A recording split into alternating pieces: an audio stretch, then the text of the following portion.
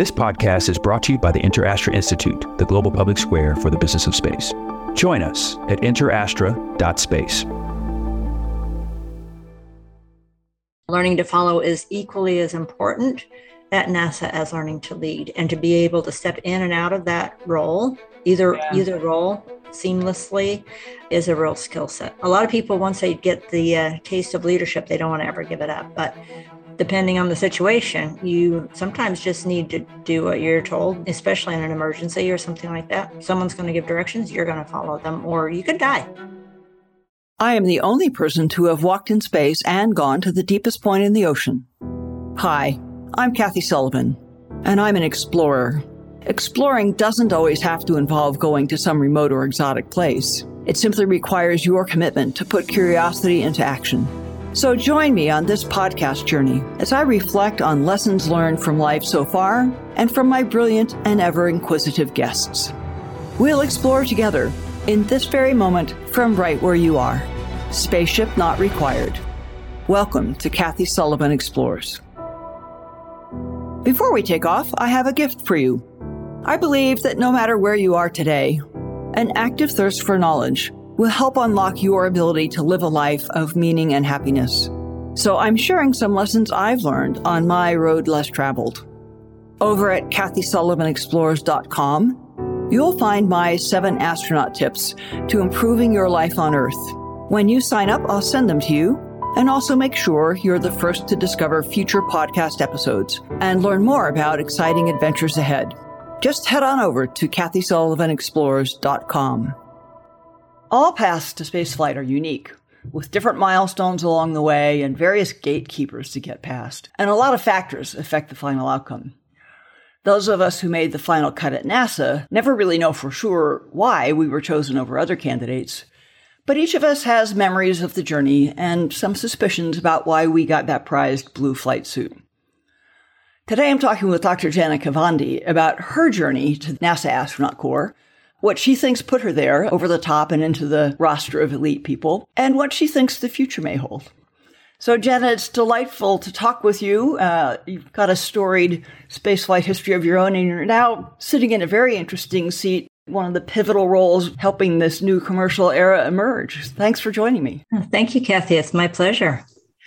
So, you joined the Astronaut Corps almost 20 years after I did. I'm 78. I think you were 94.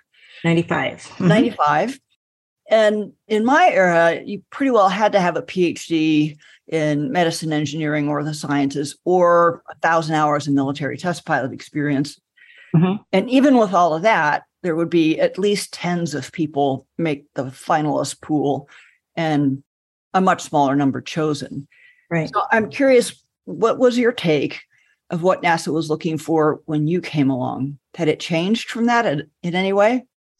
I think it was very similar to your experience, actually, Kathy. Having a PhD in the sciences, I felt that I really did need to have that level of education and experience in industry related to aerospace to qualify myself. I did look at biographies, yours and people like yours, to see what it would take to be qualified, and decided that, having not been a military test pilot, that was the best route for me.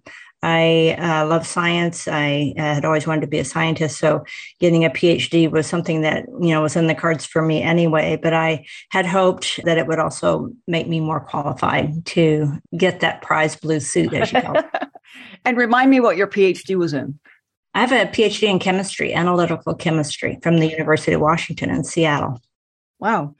So of all the other PhDs that made it to the finalist pool in the 94-95 selection, have you formed any theories over the years about what was it about your academics or your work experience or character and attitude?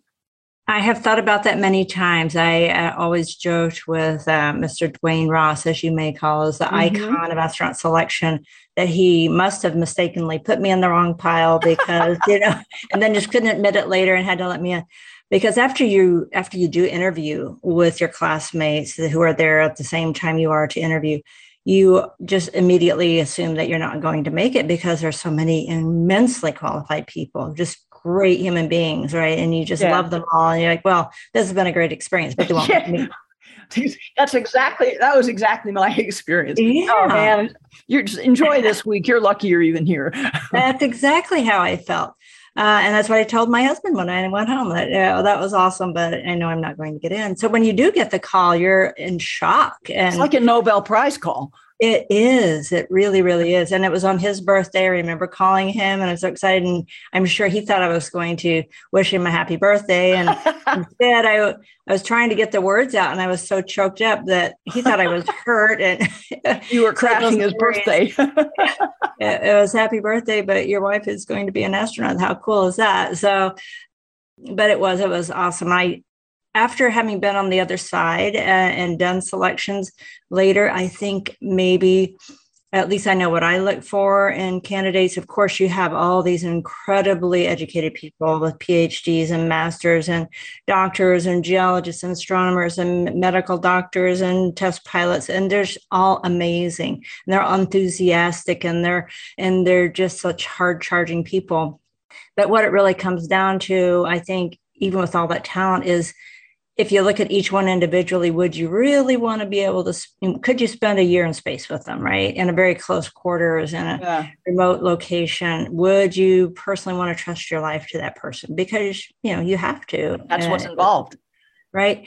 And so when you start going to that level, you start being able to weed out some people that, I don't think that person would be the one I'd want to spend a year in space with. It has to deal a lot with character, like you mentioned.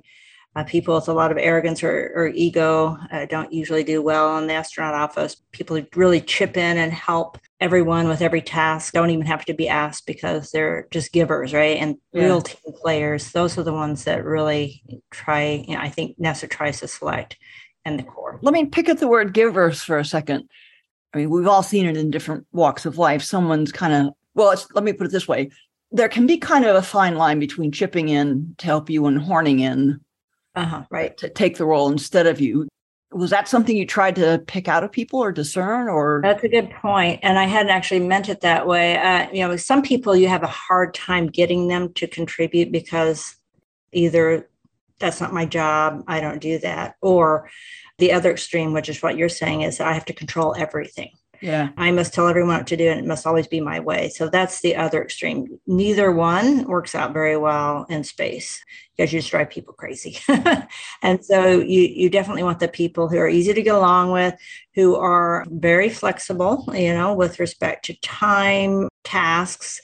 If their task got canceled, they'll come over and offer to help. Is there anything to do? Or if they can't, maybe they can make you dinner tonight, right? Or do something like that. Take some strain. Yeah. Yeah. Take something off your plate so that you can get your stuff done. And so those are the kinds of people I think that really do well in that environment. And it's not really about them. It's about what can I do to help us all succeed? I remember one candidate, they were a finalist. They were down for an interview. And I was maybe a week or two. I was very close up to my third flight. And I happened to bump into one of our technical people in the hall. And we're having a very focused, that kind of, we're a few days from flight. We all know what's going on. You can go right to the meat of some matter and quickly sort it out. We're talking that intensely. And this guy's sort of hovering off on the edges, apparently wanting to talk to me. And my recollection of that encounter is I glanced at him a couple of times, I think trying to signal, let me finish here. This is really important. He apparently read it differently and stepped in to the conversation circle and sort of threw out some light banter that just drove me nuts because you're breaking the train of thought. I walked right down the hall to one of the guys on the selection board at the time and said, you ever put him on a spaceship, I'll kill him. To that guy's credit, he networked through someone else he knew and called me back and said, what happened? And I told him straight out. And he explained what he had been intending and clearly thought about it and took it aboard because he applied again and was selected again. And that was Pierce Sellers, a very effective and successful member of the astronaut corps. That first impression was just, okay, this will not work. Yeah. Very cool. So when you later on were on selection panels, had anything significant changed in the kinds of technical backgrounds and experiences you were looking for? Yes, I think to some extent. I mean, the basics of what we just discussed about the type of personality that we look for and the level of education, NASA can essentially demand that just because there's so many people that want to be a NASA astronaut. And so NASA can be very, very choosy. So to get that high level of education and experience, and other things like we've learned that if you love camping, right, you're that kind of adventurous person that is comfortable when they're uncomfortable, right? Right. You don't have to have that shower every day. You don't have to have that hot breakfast every morning, but you can adapt and you can be comfortable because of where you are and what you're experiencing. People who really enjoy flying and who love learning languages, who love learning, period, right? All kinds of things that you remember you had to learn that were not in your background before you came to NASA became part of your background. So that need to learn and absorb and then just be thrilled at the chance to fly in space and to look out the window there and just watch the Earth go by in awe of looking at all of humanity and all of the history of the planet is just passing below you, just to be a kid again in that sense. I think I tried to find people who I thought genuinely were that kind of person, who loved the adventure, who loved being those givers and helpers, who weren't trying to control, yet could step into a leadership position when called upon. I thought that was one of the other really, really beneficial parts of being in the astronaut office was learning to lead and then learning to follow. Learning to follow is equally as important at NASA as learning to lead, and to be able to step in and out of that role, either role seamlessly, is a real skill set. A lot of people, once they get the taste of leadership, they don't want to ever give it up. But depending on the situation, you sometimes just need to do what you're told, especially in an emergency or something like that. Someone's going to give directions, you're going to follow them, or you could die. So it's one of those kinds of situations that finding that personality with all that knowledge and experience and that strong desire to learn and discover, finding that perfect package is actually kind of hard. Even though you may have 10,000 applicants, it's still kind of hard to vet it all out. Yeah. And yes, when you're looking at 100 or so really superb individuals for 10 seats or something on that order, you're looking for those fine points. And sometimes that doesn't come out until a second interview. So one of the things I think we did do was have a second interview for people. We discovered that most people can fake it through a first interview. Almost everyone can do that. But sometimes on a second, you can really flesh out the thing. You've had your nice talk. Everyone gets to bring out their high points. But on the second one, you can dig a little deeper and we can talk about the bad days that you've had in your career and how you overcame those. What was your worst day ever in your career? Those kinds of things. Those can get pretty emotional for people. And they're very revealing, right? Yeah. Yeah. And how you handle that. I'm sure, but you tell me if I'm wrong. When you asked someone that and they told about one of those really, awful, embarrassing, whatever it all was, how much weight were you putting on whether or not it became really emotional, whether they talked about any, struggle climbing back out of that hole? Were you looking for people that didn't blink at all, just rolled right on by? Or what mattered less was how deep a hole you went into than your attitude to getting out of it? What were you looking for there? It was more of how you recovered, right? Certainly you have to have people who don't give up. Perseverance is really important, not arrogance. I say there's sometimes a fine line, right, between annoyance and perseverance. So somebody who's willing to find the way around. I always joked about if somebody rolled a big boulder in front of you in a narrow valley and you can't go past that boulder. Do you sit down there and start feeling sorry for yourself because you can't go farther? Or do you immediately start figuring out a way to get around that boulder, right? So the people that quit and cry about it aren't going to make it, right? So it's the ones that always find a way, over, around, whatever you have to figure out, but you find a way. Some people's idea of a bad day, we had physicians who were in wars, there were medical officers who would go out and, I remember one story was just heart-wrenching, but a physician had to go out and be with someone who wasn't going to survive, who had severe burns and a casualty in the field, and how that last conversation went and how he had to tell the families. That's a tough day. That's a tough day. Yeah. Yeah. I got passed over for the promotion I want does not make that scale. Exactly, right? Even though it can be somebody's worst day if they've been very lucky in life, but that's a tough day. And so that person got emotional, and I respected that emotion meant there's a heart in there and a deep person who will carry that with him forever. And that was the kind of person I wanted to have on our team, right? Someone who really, really cares. And is centered enough to not be wigged out by letting that show. Right. To absorb authentic enough. Do. Right. Authentic enough to let that show. Right. Yeah. Interesting. To share it and then talk about how he got through it and how he continues to get through it. Yeah. We'll always carry that though as a lesson learned. And I'm sure it never goes away. Right. So you were in the Corps and in NASA as, let's say, the initial wave of commercial providers of transport to orbit really started rising. And now you're part of that wave, as we said at the top. And I'm curious, many of those spacecraft, Dragon is a great example, many of them are much more automated than the shuttle was. Mm-hmm. There was a lot of automation in shuttle, but there were still a lot of manual interfaces for the crew to actually operate things. Dragon is certainly at a really different design point than that.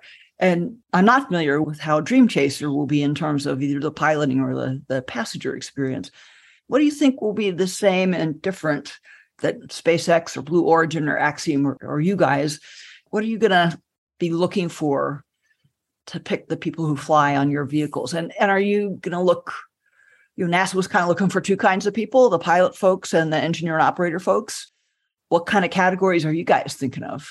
No, that's a really good question. So let me back up just a tad and say that our first missions will be cargo only. So they'll be going to the International Space Station under a cargo resupply 2 mission contract with NASA. So our first launch should be next year. So it will be fully automated. It will launch, rendezvous dock and undock and then land fully automated. Will Dream Chaser do the active docking or is station going to I'm sorry. It's a grapple and it's a berthing. I misspoke. It is a grapple and berth.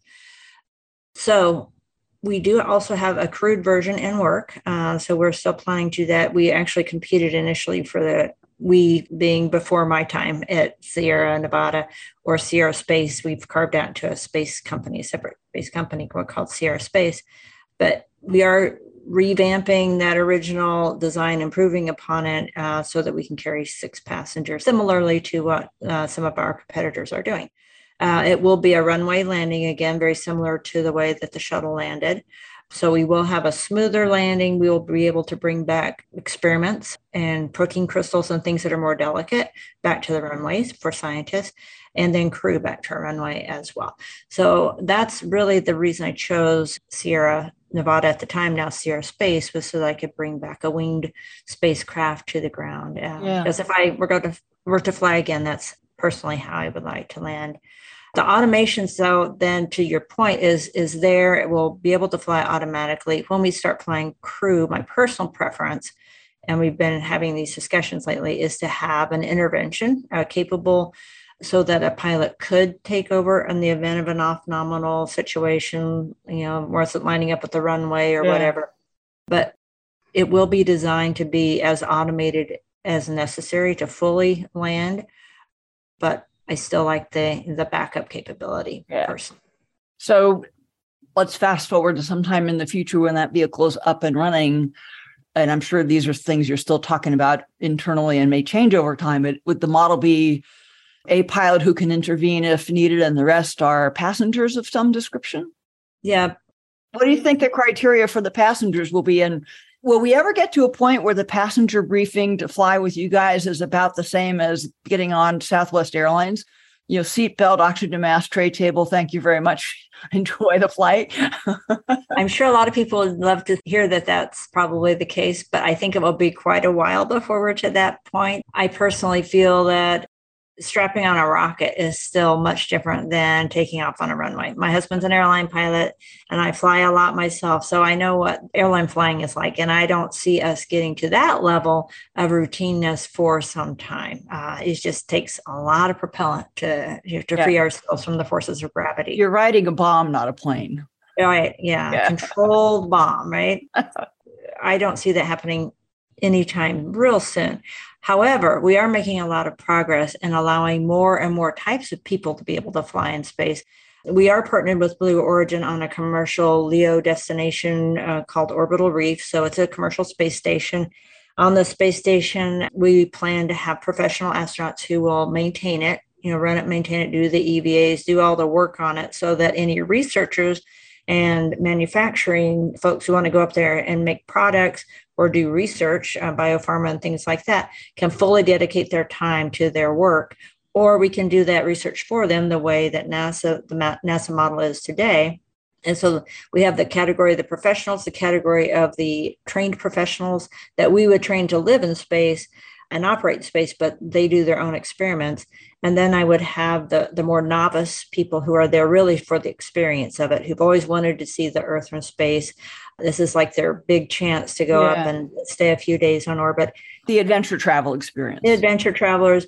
And those I want to keep safe. So I always feel that, the safety briefing is going to be a bit more than, strapping your seatbelt and put your tray tables up. But it's really, we'll have to put them in, if we have suits for them, launch and entry suits, it will be that, how to, emergency egress out of a vehicle. Basic things like my boss thinks this is hilarious, but I talk about how to use the bathroom. It's one of the most important things you can know. Yes, you're going to want to know that. Very, very, very. You're going to not enjoy it if it's not working well. That's right. And just that basically how not to break the space station, how to not to break your vehicle, and how to be a good team player, right? And a team member with your other crew members. Yeah. That still is always going to be really important because you're going to train with them. You're going to go do a very dangerous thing with them, and you're going to experience. Living with them for a week is real different than spending 4 hours to get on a jetliner. Right. Yeah, exactly. One reason jetliners can treat us the way they do when we're passengers is because you close the door and the guys up front are focused and isolated and have all the switches and dials they need. And, we can put our tray tables down and watch our movies and, drink our beer. Is Orbital Reef envisioning some similarly sharp compartmentalization? I mean, on station today, if you take a novice up, there's nowhere that they can treat like the passenger compartment of an airliner. Everywhere is workspace, and doing the wrong thing anywhere in the station can either break part of the station or break someone's experiment that they've worked and waited a decade or more to get into orbit. So there's no place you can just let someone loose. Right. Contribution that Sierra Space is providing is an inflatable. If you've seen the Bigelow beam module, right.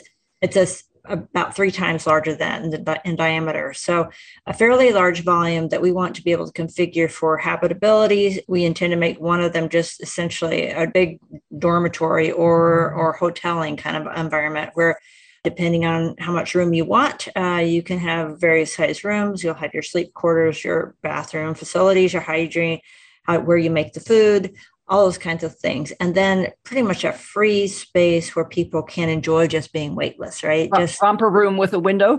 Exactly.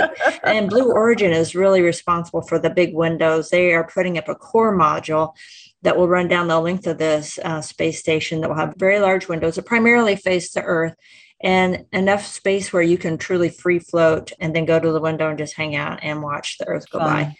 Yeah, we plan to provide the habitation and the laboratory experience for those who want to do the laboratory, and then separate those, keep the living quarters separate from the laboratory, unless a company really wants to rent out the whole laboratory and have their scientists live and work in the same space for IP reasons, right?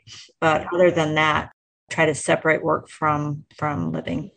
And so the trained professionals you're talking about, the science or corporate folks doing things, I assume you're just going to, you'll recruit from any company or lab or university that wants to go down that path, and you'll build your own training flow. Or do you think companies will emerge that look across Axiom and Blue and SpaceX and you guys, and they become the standalone training outfit that maybe all of you come to trust, so you don't have to do that as well? Or Well, actually, we just announced that we're planning to start our own training academy, just so that we could accommodate what we know we're going to need until something like that were to come about. We can certainly help others train as well, but there wasn't really anything out there that I found that covered all of our needs, from the professional, like I mentioned, like similar to what the NASA professional is today, that knows everything from the EVA training, underwater EVA training, all the way to the space flight training, the centrifuge, everything,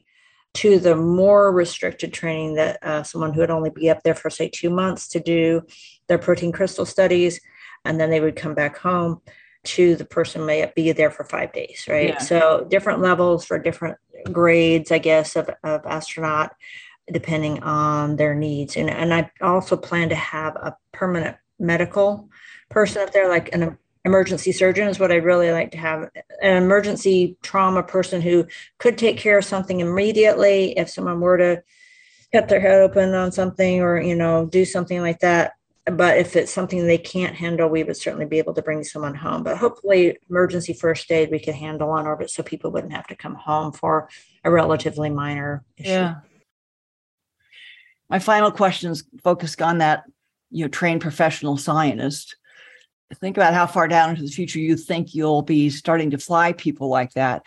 And tell me, what grade is a student in today that ought to be aiming at maybe being that person? That researcher on a space station. Yeah. We believe we will have people probably working on that space station by 2028. 6 years from now is when we'll do our initial, demonstration of that vehicle, probably routinely doing research on that station by the time the International Space Station is at the end of its life, which is now predicted to be 2030. Okay. So I would say, we have about 8 years for someone to be probably, I would guess, in college about this point in their career. Yeah. They'll get out, probably get an advanced degree, go work for a couple of years and find a really cool job that they love. And then if there's a point at which they decide they want to be a professional astronaut and apply to us to be a professional, live on the space station for maybe a year at a time, or a scientist or a medical person or a researcher who wants to go spend 2 or 3 months at a time on that station. I was recently at a meeting at the White House with TMD, where we were talking about even allowing graduate students to maybe work on their doctoral dissertation. Yeah. We hadn't considered that, but that might not be a bad idea. I mean, there are a lot of professors that would, really highly encourage that. So depending on the maturity and the long-term. They're building satellites now, CubeSats and smallsats. Exactly, yeah. Right? So, we're kind of opening it up to a broad range of people we'd never considered in the past, different age extremes and people with different health issues that we might now be able to accommodate with new advances in medicine. A little bit more open-mindedness about, if your duration is only 5 days, can we take someone with a different medical condition that we wouldn't want to if they were 9 months to a year. So I think there are ways to do that, and we're just delving into all the different possibilities now. Fascinating. Okay, all you high schoolers and early college people out there, you're in the sweet spot right now to start making your way towards these flight opportunities. Exactly. Yeah, and that's just the beginning, right? And it will be just growing from there because, if it's not Sierra Space, it's going to be Blue, which we're partners with, but not us. So there are other companies out there who are going to perpetuate this, as well as the military. So I think with the Space Force, there's opportunities in that realm as well. So I think lots and lots and lots of opportunities in the future that we have not had in the past. Well, Janet, thanks for sharing your story with us and your perspective on this sort of still kind of Wild West era of spaceflight changing dramatically that we're watching unfold around us. Thanks so much. Thank you, Kathy. I really enjoyed it. Take care. Thanks so much for joining me on today's mission. For more solo shows and deep dives with incredible guests, along with all the ways to get the podcast and much more, head over to KathySullivanExplores.com.